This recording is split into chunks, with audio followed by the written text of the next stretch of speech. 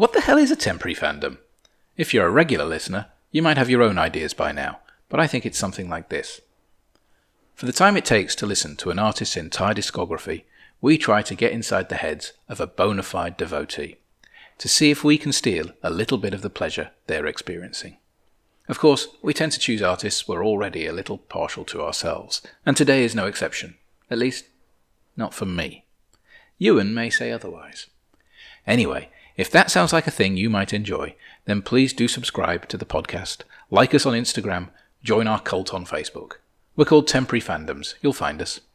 And if you want to listen to the Spotify playlists of our shows, where we cut the discussions together with the tunes we're talking about, you can find them all on Beat Rehab. That's beat.rehab/tempfans. Today we're going to embark on the career of one of those bands other artists like to name check, but whose albums you may never have heard. If that's the case, I think you'll find this a fascinating journey upon which you'll hear their influences upon countless other acts, many of whom did not emerge until decades later. Join me, Ewan, Aaron T. White and Christopher Whitby as we listen to the German cosmic musicians Can.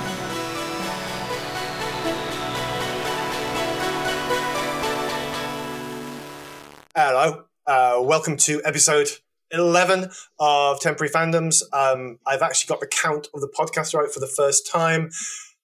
If you are still with us after the first 10, you'll have been listening to people talking about and digesting ESG, the Pogues, the Mercury Prize nominations, the Butthole Surfers, David Bowie, and Yo La Tengo ×2. With me, as always, is Nick. Hello, Nick. Hello. And Nick is going to probably talk more than in the last Yo La Tengo one, where he sort of disappeared for about 45 minutes and then came back towards the end. But we did have two guests who were very loquacious and talked a lot because they were very enthusiastic. So go and find that. It was Jeffrey Lewis and Jesse Jarnow, and it was a really good pod.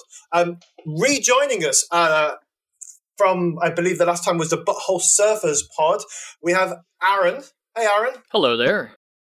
How are you? You got a lovely looking new microphone. So, how are you doing? Well, I'm doing well. I'm currently COVID unemployed, but I'm doing this unpaid podcast work. So, but you're in Norway, right? So you get all that free oil money, like just posted through your letterbox. Yeah, Well, actually, I am actually getting money from the Norwegian government, so I can't complain too much. And who are we doing today? Because this one is yours. You're going to be curating this one. And who have we got? We are doing the very, very semi-famous German rock band Can. They're one of the progenitors of the krautrock scene of the early 70s and late 60s in Germany. Okay, cool. No, I say cool. I mean, there seems to be some amazing symmetry. Last time you were on, we had just got to... After the first few episodes, about 60, 70 listeners, and then suddenly we went obscure with Butthole Surfers, and we went for something not popular that was difficult for non-fans to get into. After the last few episodes, where we're getting up to about 190 for an episode, we fall again. The semi-famous, never heard of them, Can, who will be going through over the next two episodes. And joining us, who was with us last time on the Mercury doing... What did you do, Chris? Mine was Dua Lipa. Oh, yeah. That was it.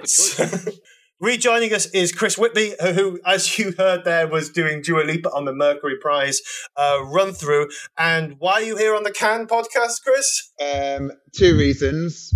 I am aware of semi-famous German krautrock band Can, and Nick asked me, so maybe ask Nick why he brought me on here today.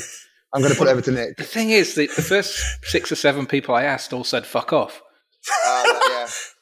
That's the way life goes, Nick. You just get the quality near the end. That's it. You have to work your way through. But I think that when we did Can last time, I think they're a band I really like, and I think this process has been interesting to kind of revisit some of the lesser known ones, which I think Nick was saying to me before, that some of the later era ones. So, be interesting. Awesome, thank you. I mean, just as a caveat, I also tried to tell Nick to fuck off, and I'm still here on this podcast after having to listen to the entire discography for the first time in my life. Yeah, but you're going to make me do Spoon for my troubles, aren't you? Yeah. Spoon, who named themselves after Can. Come on, catch up. Okay, too much rambling. There's a lot to get through. As usual, you're either listening to us on your favorite pod player, podcast app, or listening to the full app in Spotify. Remember, there's also a version of the podcast that is cut up into a playlist that contains selected tracks that you can listen to. Works on Spotify Premium on mobile or any of the Spotify's on desktop. Or if you're not, just pause us, go off and listen. Deezer, Spotify, Tidal, YouTube, the internet, whatever, and listen to the evolution of this band as we do. Everyone else has heard them before. This was my first time. It's a two-parter, so what period are we going to cover in the first part?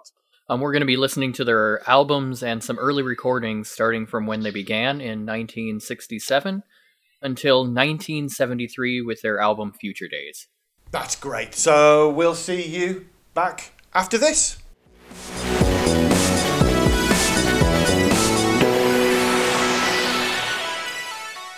We were not thinking. When you make music together, you have to reach a common accident. Holger Czukay.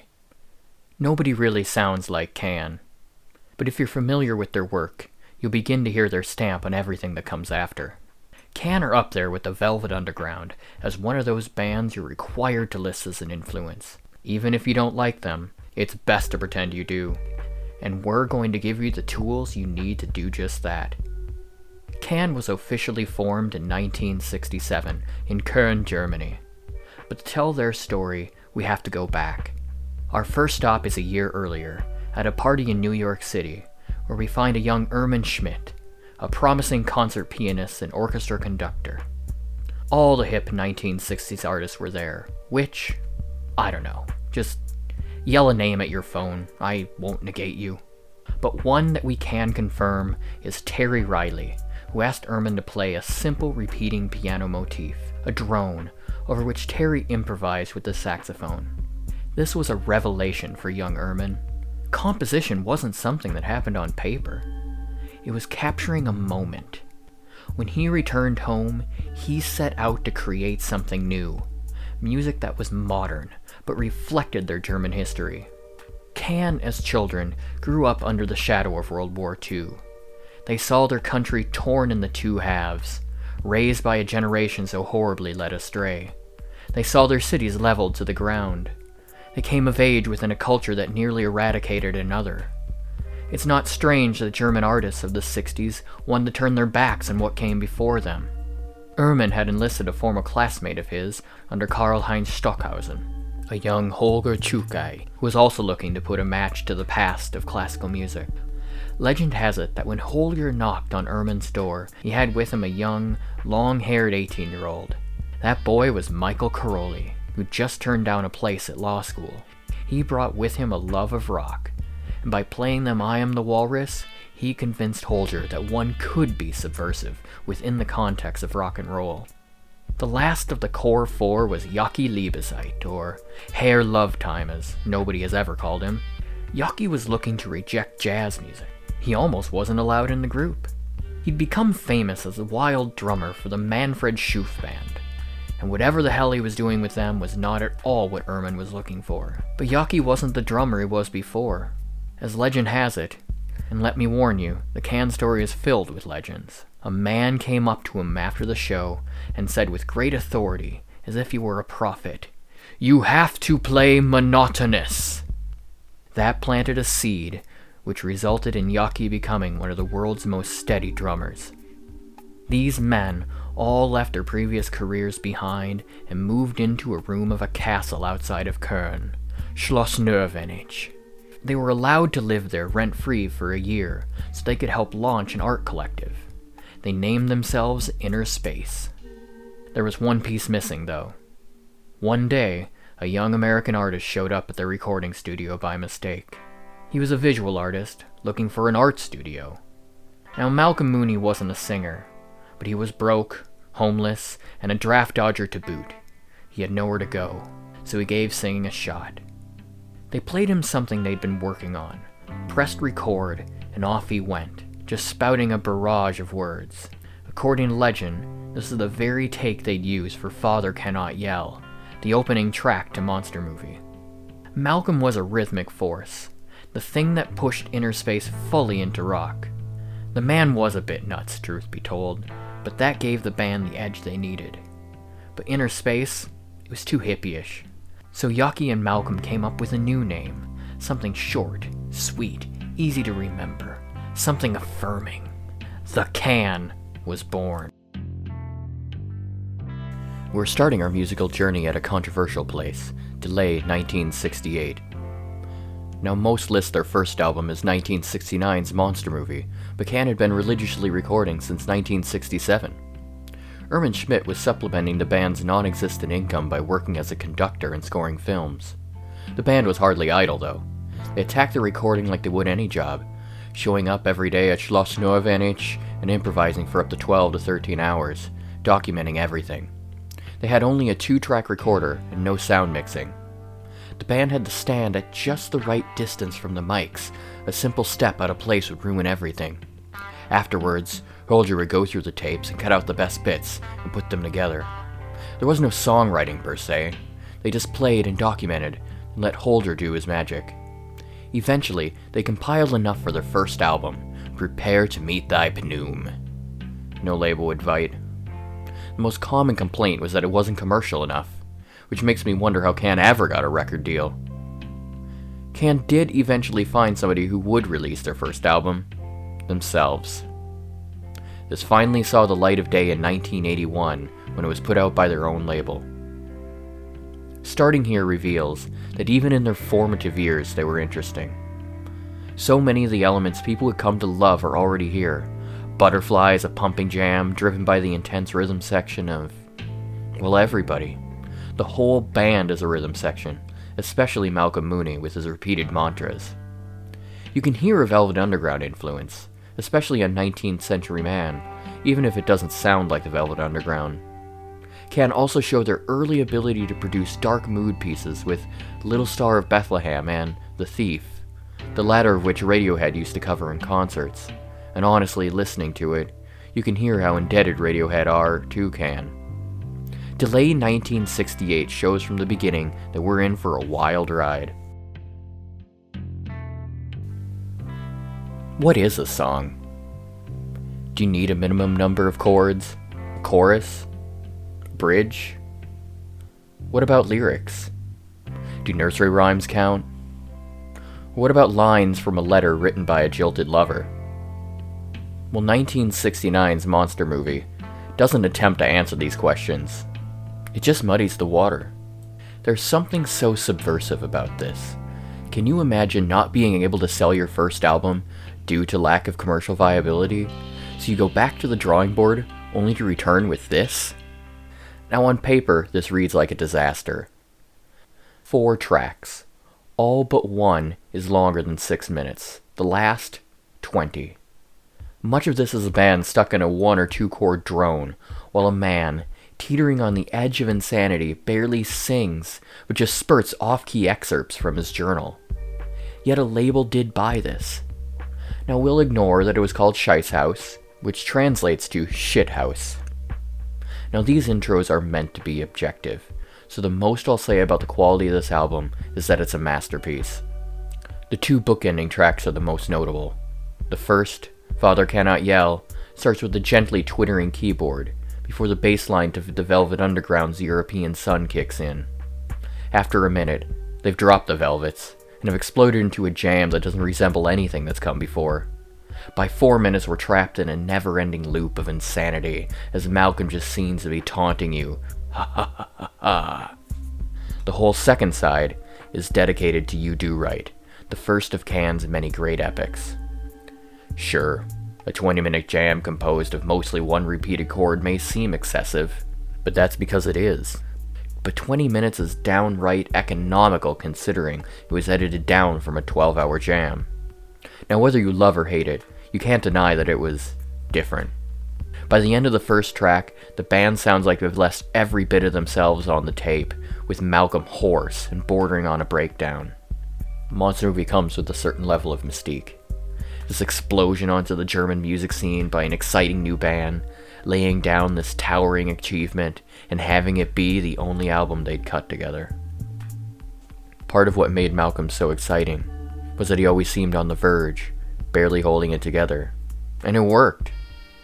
Up until it didn't. In another of the great legends surrounding Can, the band would play a show in the entryway of Schloss Norvenich. Mid-song, Malcolm got stuck in a loop, watching people coming and going, walking upstairs, downstairs, upstairs, downstairs. Malcolm continued repeating this, even after the rest of the band had stopped playing, just standing there in the foyer, chanting upstairs, downstairs. Soon after, he took a plane back to the United States and had himself committed. But Can would move on. Can would find another singer, and find themselves reaching new heights.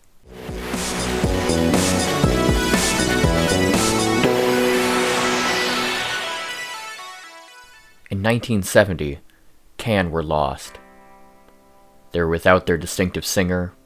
Their first album had got them some success, but they were still playing small venues.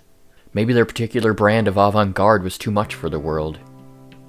They decided to reassess their sound. They welcomed in two singer-songwriters and lovers from LA, Lindsey Buckingham and Stevie Nicks, who would push them to unparalleled levels of success. Nah, I'm just kidding. They enlisted a hobo they found begging on the street, who's even weirder than Malcolm. And that is not a joke. Yes, here's another legend. Holger and Yockey were enjoying a beer at a Munich cafe before a show and saw a strange, stone, Japanese man making a, quote, incantation in the street. Holger told Jackie that strange man would be their new singer. The two of them invited him to come sing with them at their sold-out show. He accepted, because he had nothing else to do that night. He asked them about a rehearsal beforehand. When they said there wasn't one, he said, okay. Damo Suzuki started the show a bit timid, but by the end he was screaming and threatening the crowd with some strange martial arts. By the end, most had left. Apparently, actor David Niven was one of the only 30 people who'd stayed. He said later of the show, "It was great, but I didn't know it was music. Damo was a perfect fit." And thus sparks one of the great musical debates. Though less well known than the Gabriel versus Collins or the Roth versus Hagar, the Mooney versus Suzuki fights still flare up when music nerds get stoned enough. And there's no better way to compare the two than a 1970s soundtracks featuring both singers.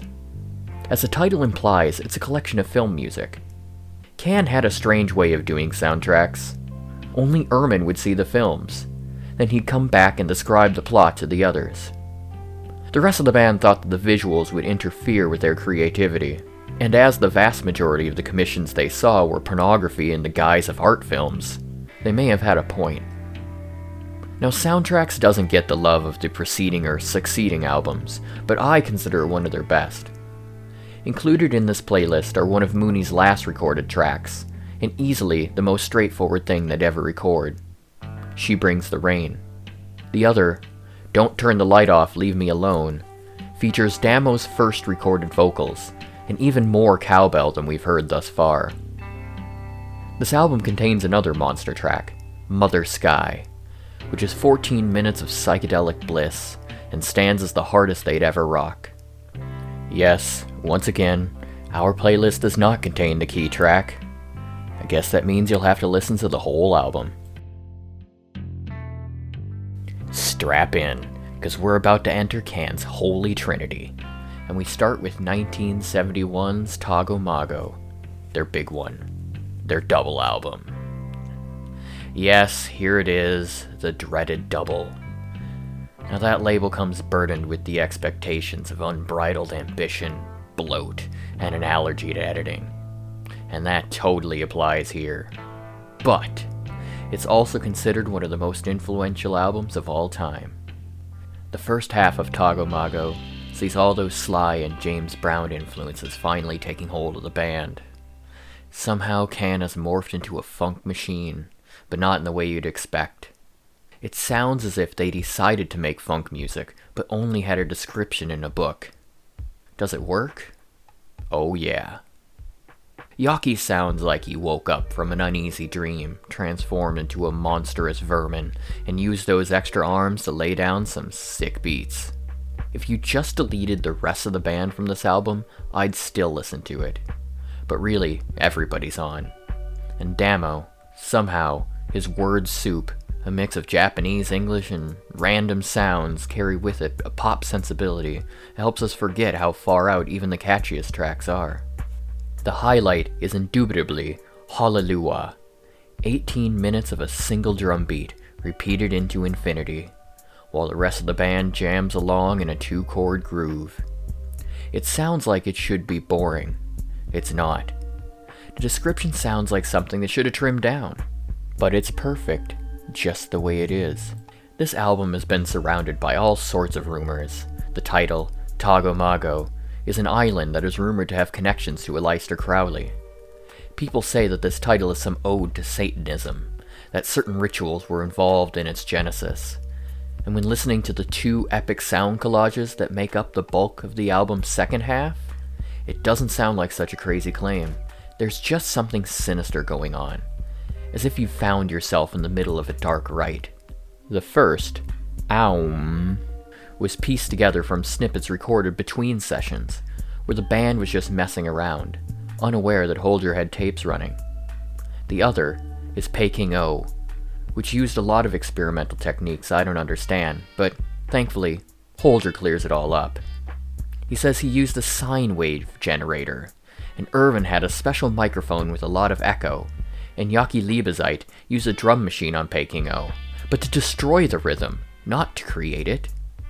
Yeah, I hope you have some drugs available. Now, I'll be honest with you, I rarely listen to the second half of this album.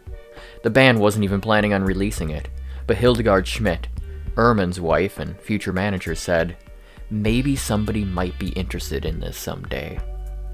United Artists was gaga about the first disc, but they were a bit reluctant about the second. But Hildegard was stubborn and said that both are essential. For those who are listening to the playlist, we've spared you the too crazy stuff. We have the opening track, Paper House, a psychedelic workout with a series of tempo changes, and Oh Yeah, featuring some tracks being recorded, then played backwards, then re-recorded forwards and backwards. Don't make me try to explain what they're doing. It's just awesome.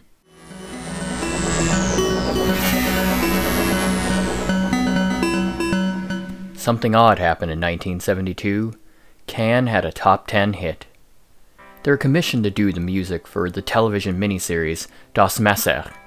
So Can did their Can thing, recorded a bunch of jams and sent it in. The director hated it, complaining that it wasn't commercial, that it was just noise. Do you see a trend here? The producers loved it, however, and so they left it in.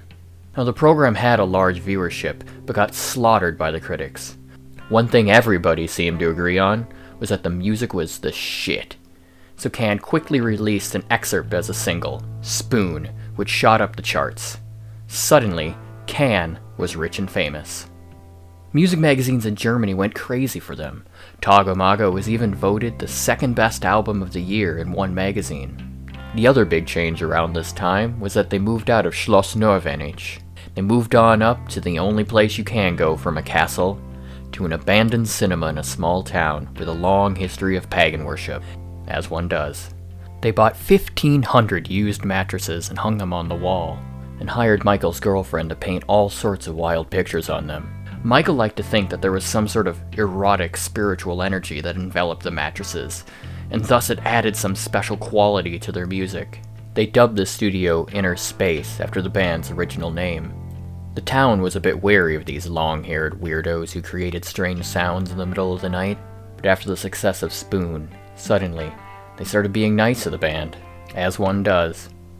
The band did their best to capitalize on the success of the Spoon single. They released Vitamin C with I'm So Green as a follow-up single. They found success on their international tour, but found themselves fighting over music in the studio, which is apparently nothing unique for them. Instead of working, Ehrman and Damo became obsessed with chess. When the deadline for the album approached, They'd only finished 3 tracks, the dirty-ass funk jam, Pinch, which seemed reminiscent of Miles Davis's work at the time. The other 2, One More Night and Sing Swan Song, introduced something different, a more laid-back side to the band. To help buff the playtime, they added the singles from the album, but even with Spoon, Vitamin C, and I'm So Green, they were still a bit short of the full runtime. In a strange mix of chutzpah and insanity, they grabbed their instruments, hit record, and decided that whatever happened in the next 10 minutes would go on the album, and thus Soup was born. It starts normal, at least by Can standards. Then around the halfway point, the band seems unable to hold up the veneer and just loses it in an explosion of avant-garde noise. This is a prime example of what the band labeled as their Godzilla moments. For an album with such a fractured genesis, it's oddly cohesive and stands as one of their most revered and easily their most iconic. The cover features a can of Aegean okra from Turkey, and if you're wondering, that is what Ege Bamyasi means. The album is a nice balance of accessible and experimental, and they totally bring the funk. Stephen Malcolmus of Pavement once said that he played this album every night before going to bed for multiple years. Oh, what dreams he must have had. In 1973, Can was tired. Within a year, they'd had a hit, done their first international tour, and put on a huge free concert in Köln, and had gotten wrapped up in a tough legal battle with their former manager. The activity was so much Michael collapsed and was rushed to the hospital. He'd suffered a stress-related stomach ulcer and was forced to recover. The second he was back, the band went on tour again, but it was clear they needed a vacation, and with their rising profile, they could finally afford it. The band reconvened in the summer of '73, re-energized and happy, and these raised spirits really shine through on the album they began, Future Days. The band calls this their summer record. It's comprised of 4 tracks and seems to fully explore this more chilled out side of the band, the one hinted at by Ege Bamyasi's Sing Swan Song and One More Night. Something about this album always felt like the sea. It's pulsing, relaxing, but occasionally violent. As the album plays, you can almost smell the salt in the air. This whole feel is reinforced by the start of the album, with its strange water and wind-like sounds. Much of the ambience of this was produced from recording Damo sitting on a beanbag chair. It opens into an almost strange take on bossa nova, but I don't know why I'd even try to give it a label. But you can already hear from this title track that Can is becoming ever more electronic, and never have they sounded so much like a unit. Can weaves through complex rhythms and changes in tempo seamlessly, and Damo floats above most of this like some ethereal being, much of this due to his vocals being recorded underwater. This album oozes confidence. The experimentation doesn't feel like playing around, but a focused attack. They even managed to lay down some impressive pop with the chugging motoric of Moonshake. The band has said it was inspired by the sounds of motorboats on the Rhine. The most significant track here is Bel Air, the 20-minute epic that comprises the whole of the second side. It opens with a lazy tranquility, almost feeling like a sunny day by the sea. Michael has even said that this first segment was his attempt to capture the Portuguese coastline in song. It travels in and out of the main theme, sometimes funky, sometimes spacey, sometimes just sounding like bird calls, all building to a glorious climax. For many, this is the best album they'd ever cut. And even if it may not be your favorite, there's no denying that this is Can at the height of their powers as a band. It seems like nothing would be able to stop them. But all good things come to an end.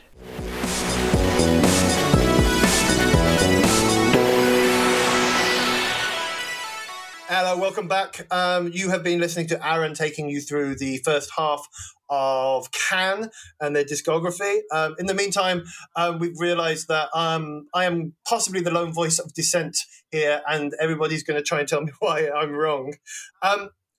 So, Aaron, we started not at the beginning, but at the beginning, right? We started with Delay. Yes. This came out in like the third album, came out later, but was recorded earlier. Is that right? Well, Delay 1968, that was their first album, or tracks that were going to be on their first album. Prepare to Meet Thy Pneum. It's great title. Whatever. Yeah. It's Great, starting great. their nonsense titles to get started with. But then it sat in their archives until 1981.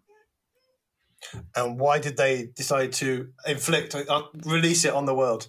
It's because a lot of the post-punk bands were starting to list them as influences and things like that, and I believe they just wanted to cash in. Sorry, my dog is whining. I'm going to let him out. I wondered what that was. I thought someone had wind. It was hiding my wind. So now I've got nothing to cover me. Okay, we're going to carry on talking, even though Aaron has popped up. So after Aaron has just mentioned post-punk, is this just another way to talk about the Fall? Is that what you're telling me? Jesus. The only reason we're allowed to do Can is so you can talk about the Fall again. Is that what's happening? It's pretty much where I first heard of Can. Probably my first exposure to Can would have been the track "I Am Damo Suzuki" on This Nation's Saving Grace. Who we have not met yet. We haven't met him yet. No. Who we haven't met yet. So they released this old stuff later on, and the old stuff contained the original singer, but who wasn't the singer at the time they released it. When they released it, they had broken up. Okay. Yeah. This was the first thing I listened to. Actually, no, this was the second thing I listened to. I accidentally listened to the next album first and then went back to this. And I have to say, this had been built up as a potentially excellent immersion/episode. And I thought, oh, shit. Those podcasts where there's a bunch of guys sitting around talking about bands that other people just don't get? Man, yeah, you just don't get it. Oh, God, this is that podcast, isn't it? And I sat through, his name, Malcolm Mooney? Mm-hmm. Why was he a lead singer? That's a legitimate question. He wasn't a singer. He was at a party and he was talking to their keyboardist, Ermin's wife. And she kept talking about this studio. And she was talking about a recording studio. And he was unemployed, wandering around Europe. He was trying to get away from the Vietnam draft, and he was a visual artist, and he thought that she was talking about a art studio, and she was talking about a recording studio. So she invited him, come down to our studio, and he's like, yeah, great, I can stay at the studio and make some art. And he shows up, and there's a rock band there, and they're like, yeah, so you're auditioning to be our singer, right? And he's like, what the hell is going on? Excellent. I love that. And the sound on this album is not really indicative of, if anything can be indicative of what's to follow. I think bits of it are. Yeah. Bits of it, but there's a lot more sort of straight rock in here. Was 19th Century Man. I mean, if Mooney wasn't on it, it's still sub-Nuggets type psychedelia. It's not any of the electronic, relaxed beats and grooves that come later. It sounds very unfinished and probably, I don't know. If you're a completist, I imagine you love this. Nick, do you love this? Yeah, I do, actually. I do love it. But I can kind of understand, I think very few people probably start their Can experience with this record. And probably most people discover Can when they were with Damo Suzuki. Yep. And I think so people coming to Malcolm Mooney Can via Damo Suzuki, they've already got a lot of goodwill towards the band and therefore probably a little more forgiving, I would say. But if you've never heard Can before and your first exposure to Can is with Malcolm Mooney, I can see how that could be a barrier. I got a little bit of a parallel with, was it Chuck Mosley, the first Faith No More singer, who I have a massive soft spot for, but a lot of people, when they go and they find We Care a Lot and Annie Song and whatnot after the sort of the big, oh my God, what's his name? Mike Patton. Mike Patton. I had Bill Paxton in my head. That would be a great band. That's a band I'd listen to. After the Bill Paxton Faith No More, going and finding Chuck Mosley would probably have that sort of jarring thing. Chris. Yes. Is this your... There's going to be Can puns, but I'll save them till later. Is this your kind of Can? If I'm going to be completely open, I think the first time I actually heard this one was this week. Because for some reason, I'd never really got round to it. I don't really know why. My entry would be the next album, which we'll come into, but I liked it, yeah. I'd say I agree with you that it's a bit kind of embryonic, if you will. There's not, there's kind of a little bit of what you would hear later, but I liked it. Yeah, I can't really remember much standing out to me, which is maybe indicative of my overall feeling to it. But I would say that, yeah, it's kind of the vibe that I would like from them. Yeah, and I think because my favourite can does involve Malcolm Mooney, then yeah, it's interesting. It's interesting to fill the gap in on this one. Okay, I'm guessing your favourite can might be the next one, which is. Oh God, my note. I'm hastily scribbled out my notes down. Was there anything? So there's not really much to talk about in terms of like what's happening with the band at the time, because the story really starts with Monster Movie. So let's start the story proper. 1969 was it, Aaron? Yeah, 1969. And Monster Movie was their first studio album. Came out to any acclaim? I mean, it wasn't ignored. I mean, I think it wasn't a hit album by any means, but at this point, it was one of those things where people had to go back and discover it.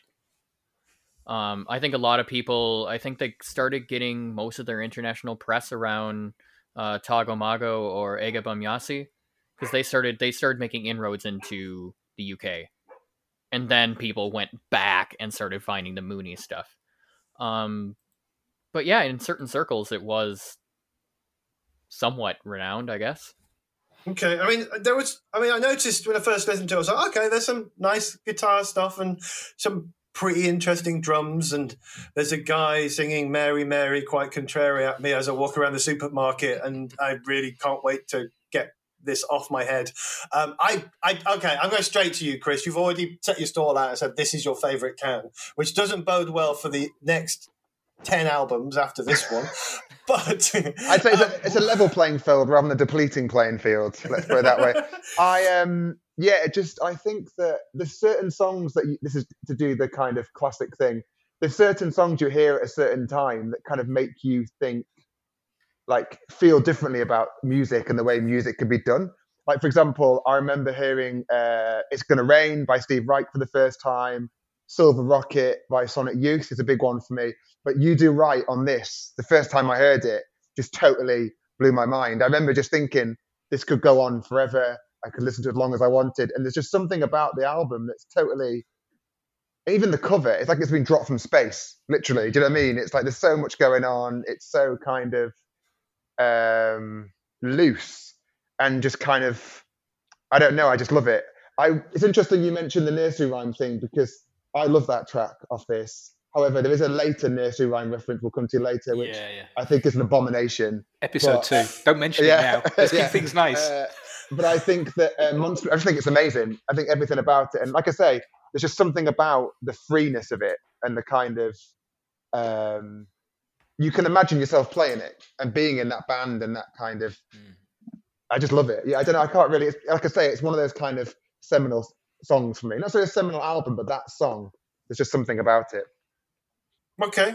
And Nick, you have been banging on about Can. Mm-hmm. Was it this Can or the later Can? I mean, I've also set my stall out as a Damo Suzuki man, but I mean, I still enjoy all this stuff, and I mean, I guess, You Do Right is the track from this album that is the really mind blowing thing, and it's 20 minutes long, and the thing is, that's not going to be an unusual trait with Can albums, and obviously, if you're struggling with Can, I can see how that would be a problem, but that's the thing. Like, a lot of bands, like, I would find like having 20-minute songs a real difficult indulgence, but that's one of the things I find fascinating about Can, is that I do enjoy those 20-minute tracks. I love the fact that they just go on and kind of often with very repetitive riffs, and yet never seem... Samey's not the word, because obviously it is all about the repetition, but they kind of go lots of different places within that sameness. I'm going to set my stall out. I think long Can is the best Can. I think I agree. Like I agree. 8 minutes. Longer the better. No, I think short Can's all right. Medium Can, you never get anywhere. Long Can, that's it. I'm the opposite here. I like a band that has a good wig out, that every so often they'll go off and they'll do a 10-minute track and they'll really go to town. But when I'm listening to what essentially sounds like we went and just decided to jam through this and put it all on tape, If you go and do a gap year, I don't want to know about your entire fucking gap year. You sound like Frank Turner, Ewan. Come back and tell me the best bits. But don't give me a slideshow. No, this is the entire gap year. No, the jams went on for about 24 hours. It's the journey, not the destination, Ewan. Come on. No, let's set this it's the destination. If I'm going on holiday, it's not the fucking flight. No, these songs they would take these themes and they would record them for days. They would come in, they record for 12 hours, go to bed, come back and say, "Oh, I really like that chord progression. Should we go and play on that again?" And then record another 12 hours, and then they'd cut up a day's worth of music into this 20-minute track. I'm still not buying it, but there is plenty more time for us to discuss long songs over the rest of the pod. So we can't ignore the excellence that is You Do Right as well. I think that's like one of the first, like, there's that section in the middle to me that might be one of the first like electronic dance. I don't want to use the wrong modifier to describe electronic music, because I know electronic music people get angry when you use the wrong one. But it's like the start of, quote, as we Americans would say, techno. You know, it kind of has that. I can't explain music, but mate, you're on the wrong podcast. Oh, come on, none of us can. No, but there's that one part where the keys are coming in and it's like getting really twittery and it's really electronic and it's droney, and it really just, that to me that sounds like that's where electronic music started. I know it's not true. I know there was other people are doing that before, but to me that's like that. To me that really sounds like a groundbreaking little segment. It's only like 2 minutes of the song, but like blows me away. And there is definitely some stuff that I would admit coming later that was groundbreaking and echoed bands that came much, much, much later. So this is the Malcolm Mooney, and then next we've got Damo Suzuki, but not quite. We've got Mooney and Suzuki half appearing on the same not quite album, Soundtracks. Now, Soundtracks, and I'm often wrong on these things, wasn't a real album, right? They didn't consider it their second album. They even put on the liner notes, "This is our second release, but our second album will be coming soon." So what is it? It's a compilation of film music. Mm-hmm. What, was it film music they actually did for films? Yeah, there's also for films. Okay. Mostly for pornographies in the guise of art films. So Can were basically skin flick, soundtrack, experimental knob twiddlers. Yeah, they were doing that same thing that Ennio Morricone and all of them were doing as well. They were trying to get any money they could, and there was a thriving film scene going on, and so they were making money by making wig-out scores to wig-out movies. But bear in mind, their first album was called Monster Movie, and they made these albums that were like big soundscapes. I think the cinematic dimension to Can is quite important. And so that's where Soundtracks fits into this. And it's also worth mentioning that around this time in Germany, you had the new German cinema. So you've got directors like Werner Herzog, Fassbender, Wim Wenders, Volker Schlöndorff, all coming through with really quite seminal movies. So there was, alongside Krautrock, there was really interesting things happening in German cinema. That said, these soundtracks were for skin flicks, like Aaron says. I find that interesting as well, because the thing that I was thinking about this week, and after you mentioned Werner Herzog, is the other band who I listened to a lot of this year over the summer, and I'm not going to pronounce it right, like your very wonderful pronunciation, Nick, but was Papal View, the other. Yeah, kind no, of I don't German. have a Papal View. I don't know. I think it might be Papal. I think for the listener, I should say I don't think we have any German speakers here, do we? Wait, we're not saying at first I thought you were saying pay-per-view, like boxing. Popol View? Popol View. So it's interesting you mentioned the film one, because obviously they were so embroiled in that, they did all the Werner Herzog soundtracks. Yeah. And again, it's kind of, I just see them as a similar band where it's like they had some incredible highs, and I know quoted the whole steady then, but they had, there's moments, even when they're not good, they're still interesting. And again, it's just interesting that I didn't realise how much Can was tied up in the film thing as well. So they're another band who, similar sort of sound, similar time, obviously we're trying to do the similar sort of thing of kind of doing all your fingers and all the different pies. So it's interesting you mentioned that, because I was thinking about that earlier on. So anyway, when I was listening to this for the first time after listening to Monster Movie, I quite liked Bits. And it was the first time I quite liked Bits, or at least wasn't outraged by the idea that I was going to have to listen to 10 albums of it. It was slightly different. Damo Suzuki doesn't seem to be Damo Suzuki yet, but there was a nice different voice coming in. Tracks were a little bit shorter for now. And the album breezed along as a nice compilation of background music. Is it fair to call it background music? I mean, porn stars would call it background music, right? Well, they've got other things to do.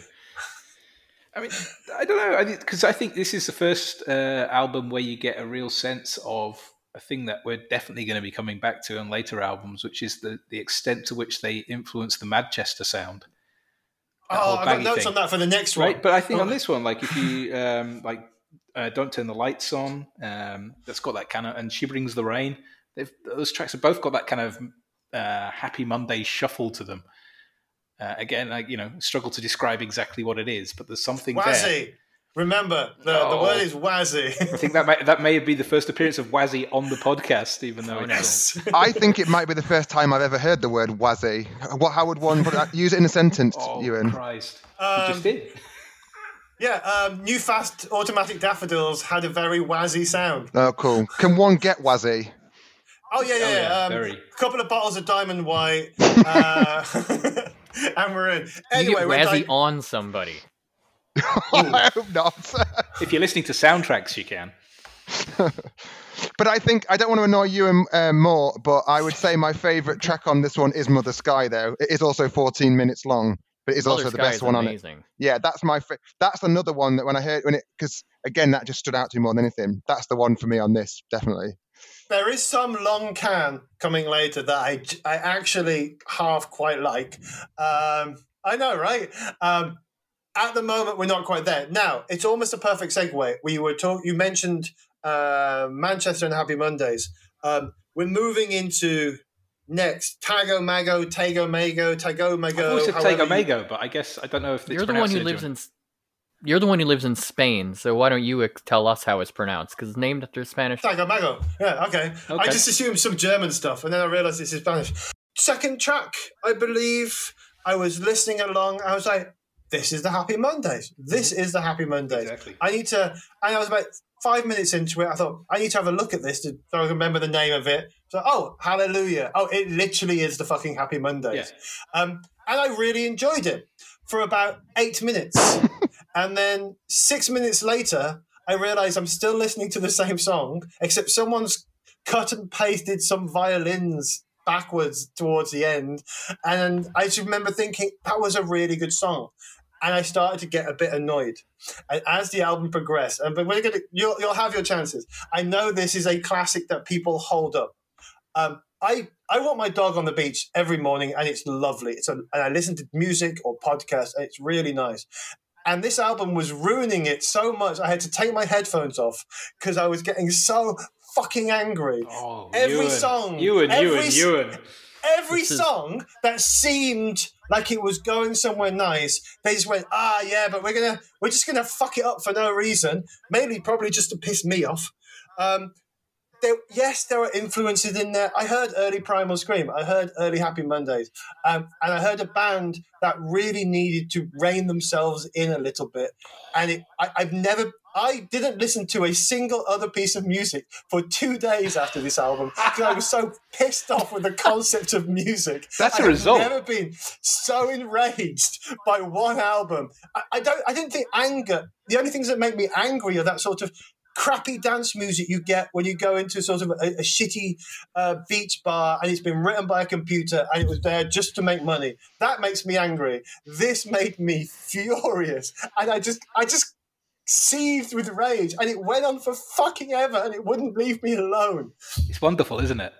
That's amazing. I'm proud of that. Yeah, absolutely. Good work, Ken. So anyway, I need to get my breath back. So, Aaron, this is held up as one of the top 100 or 200 albums of all time, one of the best psychedelic blah, blah, blah albums. Why is it amazing? I mean, I think you need to look at this album in two halves. You can't... it is one work, and they want to argue that it's one work, but even they weren't planning on releasing the second half of Insanity. They were just going to release the first half of the tight-ish, funky, psychedelic stuff. And it was actually Ehrman's wife, Hildegard, who's like, but this stuff's really cool. You should do it. People might like this. And they're like, oh, are you sure? Like, you need to release this. This is great. You're gonna be renowned for doing this. So that they got it into their head, like, yeah, we're gonna be great. And can I just ask, was it was Ehrman's wife who invited Malcolm Moody to the studio as well? Yeah, right? yeah. She's got a lot to answer for most of their career. What did she have in for Ewan? Why did she dislike Ewan so much? Because she knew what was coming. Well, it's weird. Now you mention that the second side or the second part bit wasn't originally part of their idea, their view or their dream or their pick, whatever the word is for this album. Ewan, album. Vision. I got so annoyed I forgot words. I think that album might actually work for me if I didn't have the end that was just making me angrier and not leaving me alone. It was like some little kid prodding me as I walked down the street holding 2 bags of shopping, and I couldn't put the bags down and tell him to go fuck off because his mum's next to him and he won't stop prodding me. Wow, this is I mean the detail in this is just amazing. But I mean, here's the thing: you could tell the difference between Damo Suzuki and the child? Like, was the child also going? I mean, Aaron, you might not have the cultural references. I'm not sure what made it stateside. But no, Damo Suzuki in this was just Shaun Ryder. I mean, the Hallelujah track was basically, he was maybe Shaun Ryder on downers rather than uppers, but yeah, it was... That was the really exciting thing for me the first time I heard this album, though, was because, I'd grown up with with those classic Manchester bands. But for me, that sound that they had came out of nowhere because I didn't know about these records. And it was probably, I don't know, like 10 or 15 years later before I ever even listened to the records that they were obviously listening to.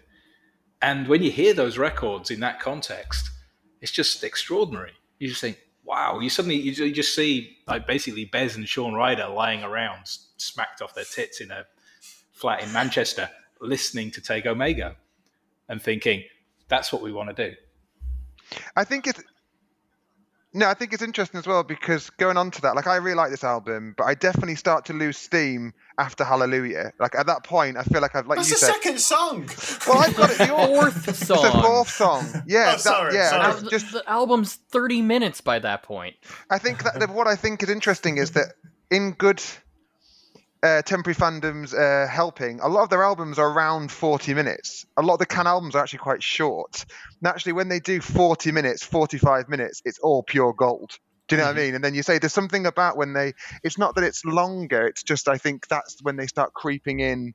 They work like a really good pop band who do weird things. And then when they let themselves go on for a bit longer, then that's when you start to maybe get the stuff that annoys you. Do you see what I mean? It's like that's when it starts. When you said you...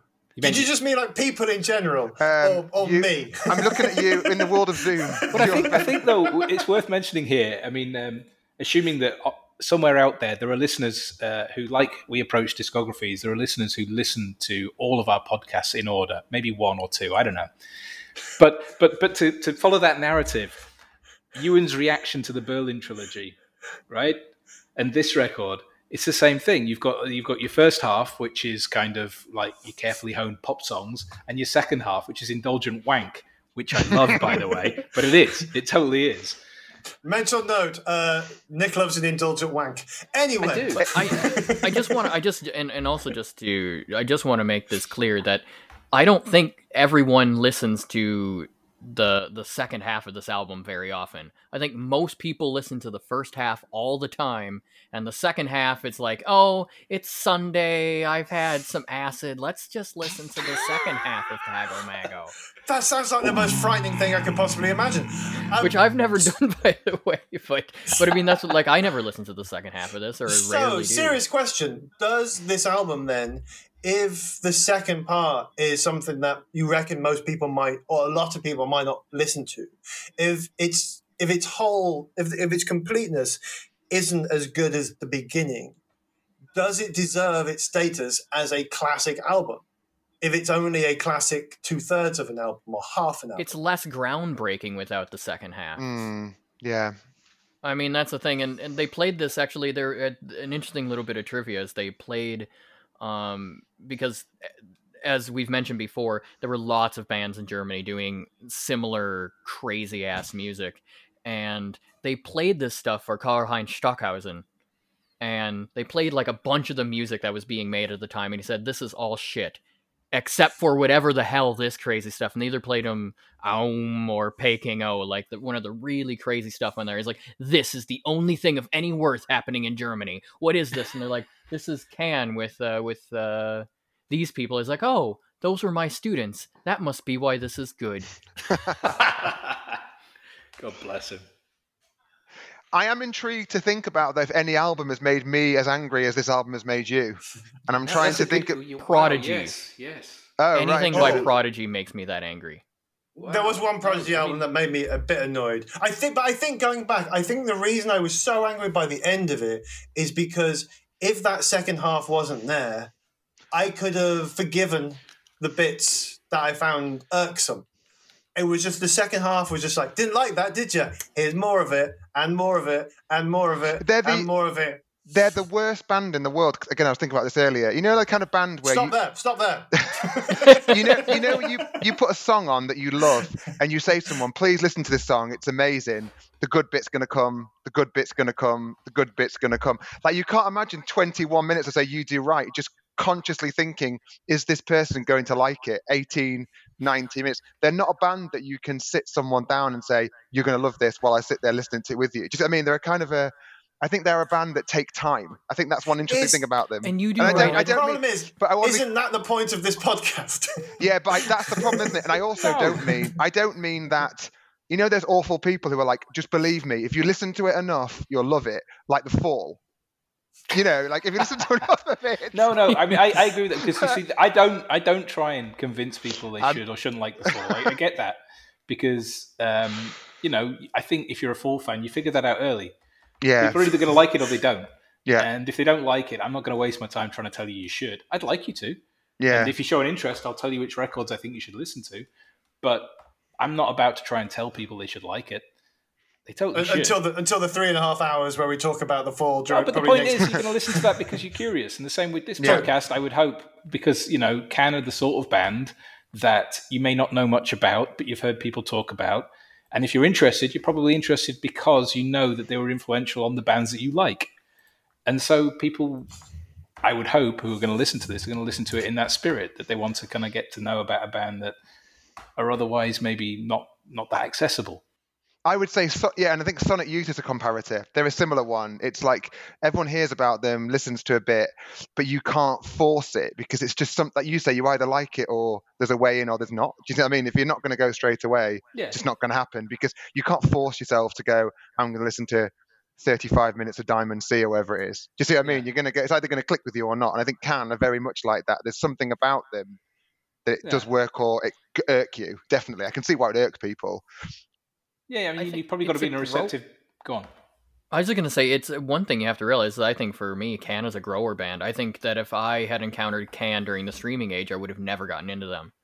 They're one of those bands where it's like you start out, and my first album was Ege Bamyasi, and like I listened to, you know, the first track Pinch and Vitamin C and I'm So Green, like the really funky ones, and I didn't listen to the rest of it because I'm like, they're just kind of fapping about. There's nothing good about it.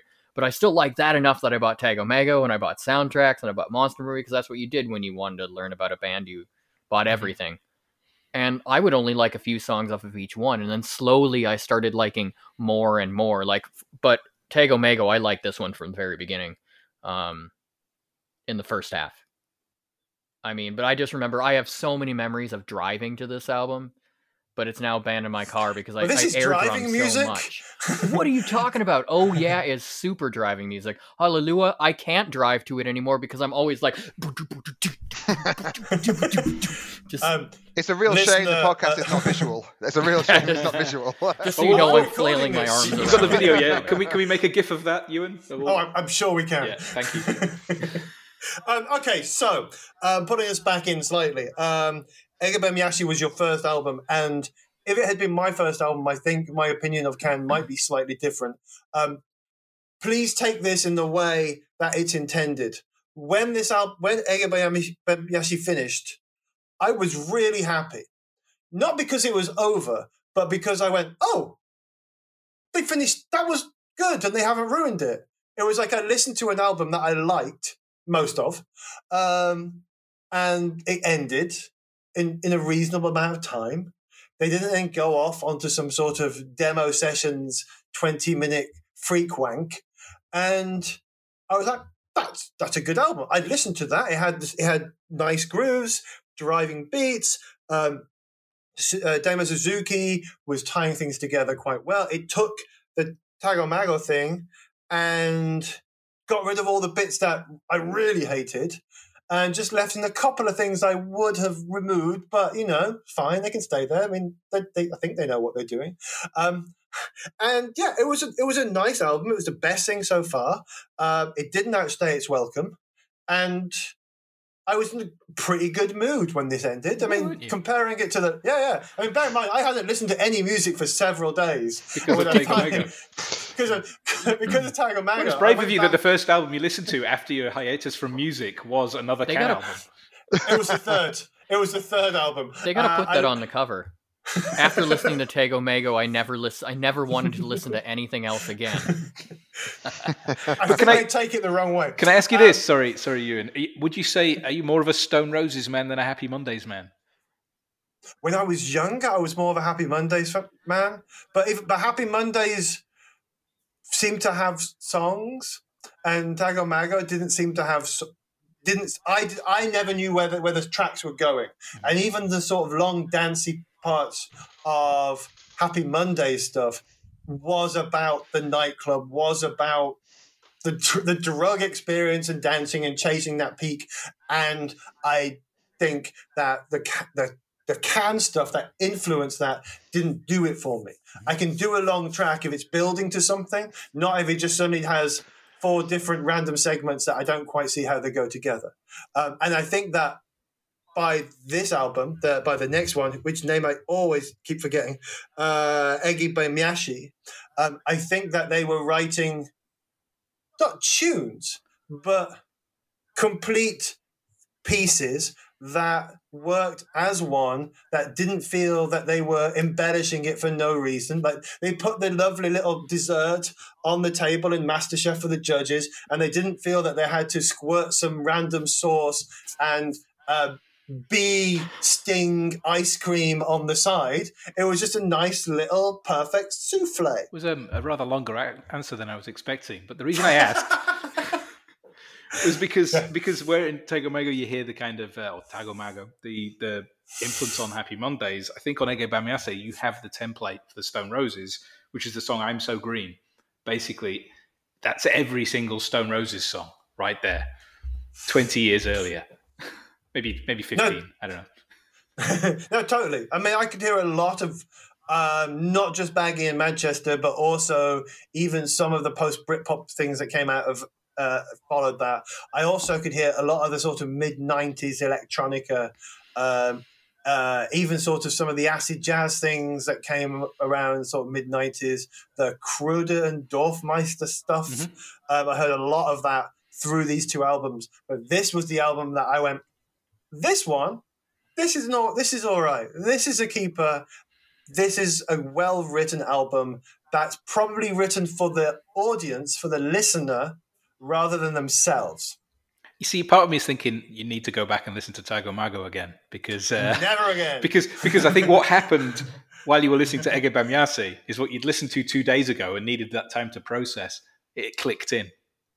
No. Also, this album has short songs, relatively, and ended quite quickly. I think to continue his analogy, I think for Ewan on Tago Mago, they put bone marrow on the end of their meal when they served it to the chefs, and he didn't like it, and he's never going back. In a dessert. It was bone marrow in a dessert. I think, and also the interesting about this is, isn't it again another temporary fandoms link? Because I think Stephen Malkmus might have performed the whole thing live at some point. Is that Ege right? Bamiyashi. Really? Yeah. Oh, Yeah, wow. Could've. I'd love to see that. Wait a minute. I used to listen to this every night before he went to Yeah. bed for multiple years. There you That go. I can see. I could see Pavement being big into this, and also later Malcolmus. Some of his more songy stuff could echo this quite nicely. But again, this is the album where the weak, shallow me likes the pop songs.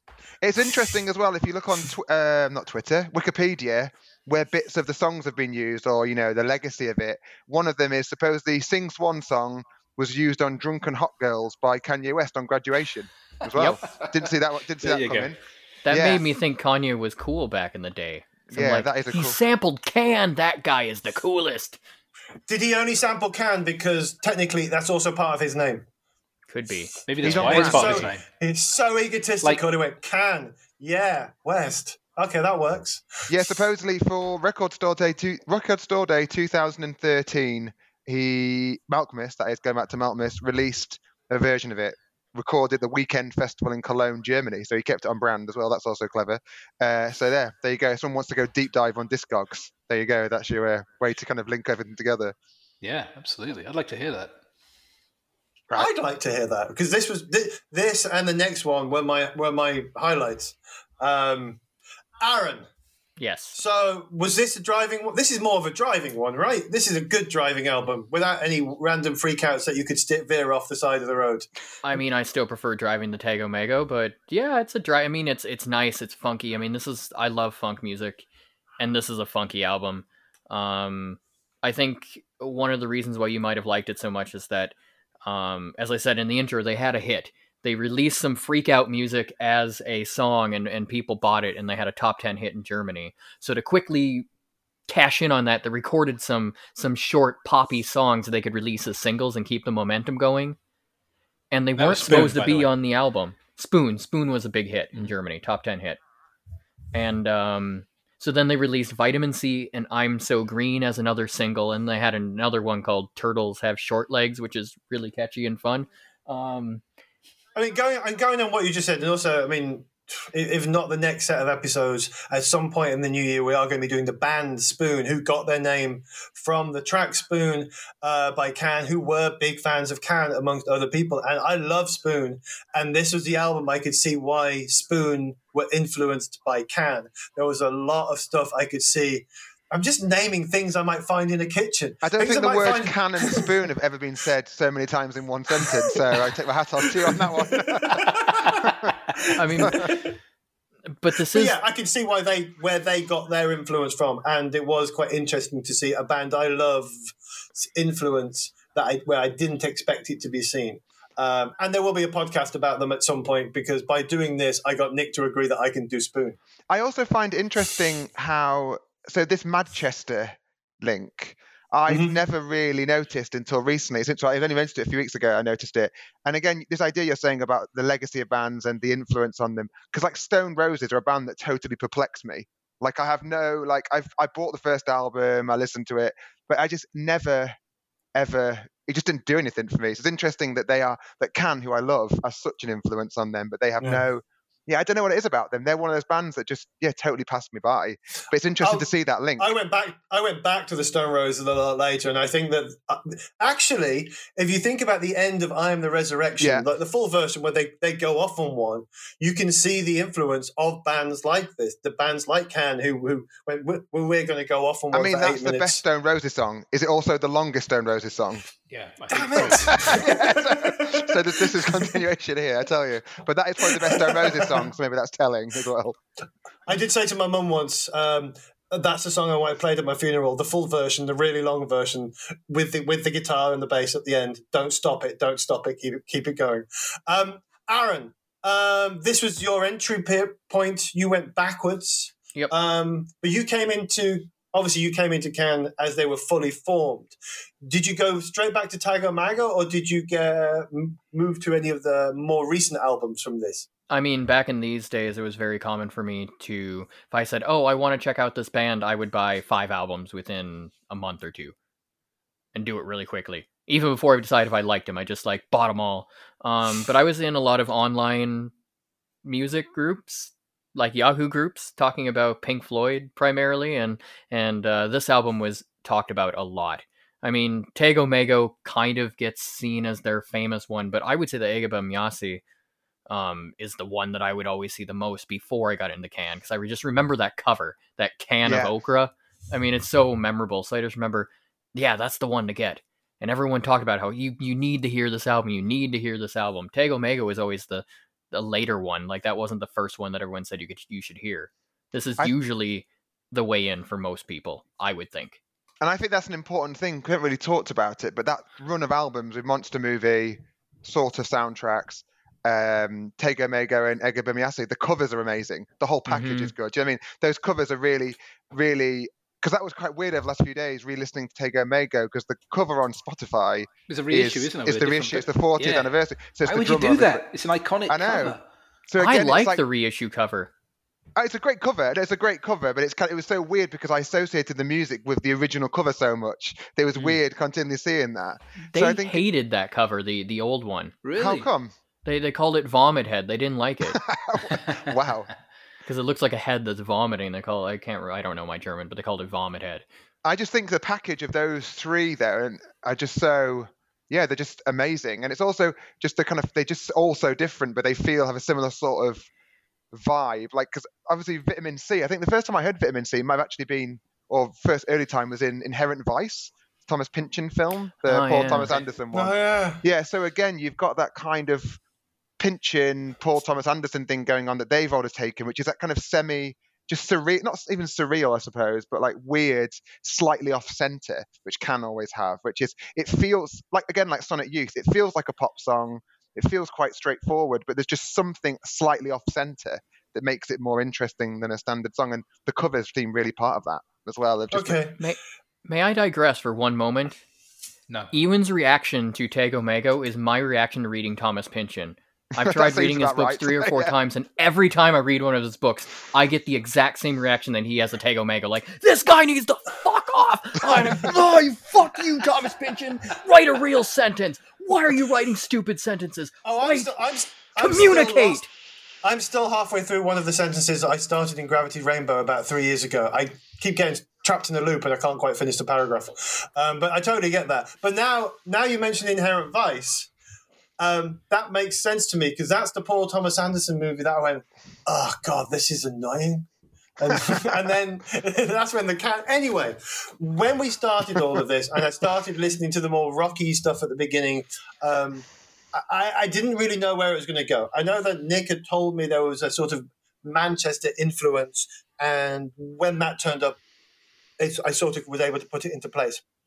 When we got to Future Days, which is this real sort of chill out album with a great couple of openers. I've already mentioned sort of 90s electronica, Kruder and Dorfmeister, stuff like that. This was a great album. The last one and this one were definitely my two my two highlights. This was not where I expected them to go. They seemed very restrained. They seemed to be making something complete with a plan that just worked. It didn't go off on. So I kept half expecting something crazy to kick in and ruin my vibe, but it didn't really happen. Nick, I mean, yes, this was Future Days is one of their best 2 albums, right? It's one of the best 3 albums. I would include the one that made you really angry in there. But is that because it made me angry? Well, only more so now. I mean, it was already in my top 3 Can albums. But no, Future Days is, it's the chill out album. It's sort of something very blissed. It sort of feels redolent of lying on a beach by a fire at night. There's a vibe to it. And it has my favorite Can song on it, which is Moonshake. I absolutely love that. Moonshake is great. Which is, oddly, a very short Can song. I mean, that's the thing that frustrates me about it, is that I could listen to Moonshake probably for 20 minutes, and yet it only goes on for about 2.5 or 3 minutes. But it's, and there's some weird percussive things going on in there, and Damo Suzuki's on perfect form, just doing his weird mellow thing. No one ever really knows what he's singing about, but it doesn't seem to matter. It's just a vibe, and it's great. It's almost, I mean, I think when we were talking about the Berlin trilogy on the Bowie episodes, go back and listen to them if you haven't. I made a rather convoluted analogy about how low there was the cocaine years, and then there was the come down from cocaine, and then Heroes was the taking a bunch of weed on the Sunday night to chase it, and then Lodger was going to the pub on the Monday trying to wash it all away. The last three albums here do feel like a sort of going out, getting drunk, night going crazy, going to a club, going back to your mate's house, and then the next afternoon just putting on some chilled out. This is an amazing stuff. album just to kind of like lie on a beanbag and come around to. Beanbags, God, you can. Oh yeah, let's put on a lava lamp and listen to some Can. An inflatable chair. Why not? If I had an inflatable chair, I would definitely listen to my Can in it. Aaron, yes. Where did this sit for you so far? This is up there in the top. I mean, it's really hard for me to choose my favorite. I mean, I rank Monster Movie through Future Days as all like a perfect 5-album run. All of them, like they're some of my favorite albums of all time. All of them, and I couldn't pick one. But I think this album is absolutely perfect. It's the only perfect album they've made, even if it's not my favorite. And why do you think their sound became maybe more honed, I guess could be the word, from, say, the earlier stuff? Is it because they didn't have someone saying it would be a good idea to add this to the second side? A part of it is that they were comfortable. They were happy. They were in really good mood because they'd all gone on a vacation because they finally had some money. Because they were struggling, scraping it together all the time. And now they have some money. They went on holiday. They came back in just like a really relaxed, good mood. They've been playing together for years. They just really knew each other well. They're just confident. They know what they're doing, and they're firing on all cylinders. This is a band at the top of their powers. Thank God, nothing can go wrong. Yeah. See you again in episode 2. Before we sort of wrap up, Chris, Malcolm Mooney was your favourite part of Can. Long Can is your favourite Can. This is chilled out electronica. Still long. It's still long, but electronica can be long if it's sort of chilled out stuff. I've got different rules for different things, man. It's fine. Chris, where does this sit for you? I like it. I think I'm still more inclined to veer towards the kind of really heavy beats, that kind of wigging out type stuff. But you can't go full blast all the time, can you? Do you know what I mean? Sometimes you need to, like Craig David, you got to chill on Sunday. Do you know what I mean? So it's like you need to have a bit of downtime, and that's where this fits in. And that's release tag on Monday. If anyone else has linked Craig David to Can before, show him to me. Do you know what I mean? But I think it's also worth saying though, obviously with Future Days, also the David Stubbs book, which obviously covers that period in history of German music, which people are interested in. That's a great book as well. It's called by David Stubbs, Future Days. It's great. That's what I would say. It's worth adding in. It's obviously people who now are totally besotted with Can, all the long songs.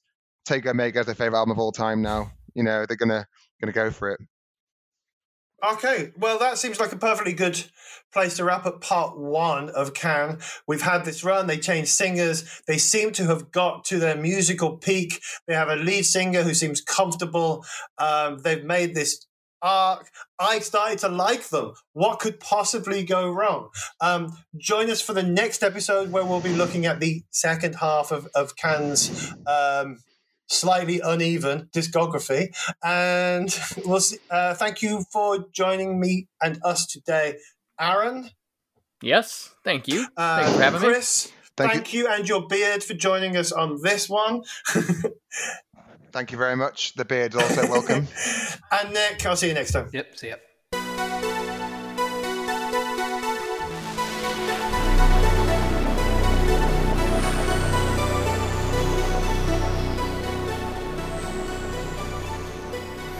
If we learnt one thing from this episode, is that if you're new to Can, walking your dog on the beach to the latter part of their indisputable classic Tago Mago will not leave you entirely predisposed to its charms.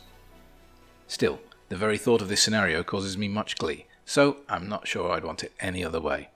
Thanks to our curator, Aaron T. White, for your captivating album introductions, and to Christopher Whitby for helping us outnumber the slightly incredulous Ewan. And thanks to Ewan, nevertheless, because even if he is immune to the charms of one of the greatest bands of all time, he still works very hard gluing these shows together. Thanks also to Jonathan Fisher for providing us with our own cosmic musical interludes. Join us again next time when we'll continue our krautrock journey and find out if they can sustain the quality we've heard today. I'm Nick Hilditch, and you're losing your vitamin C.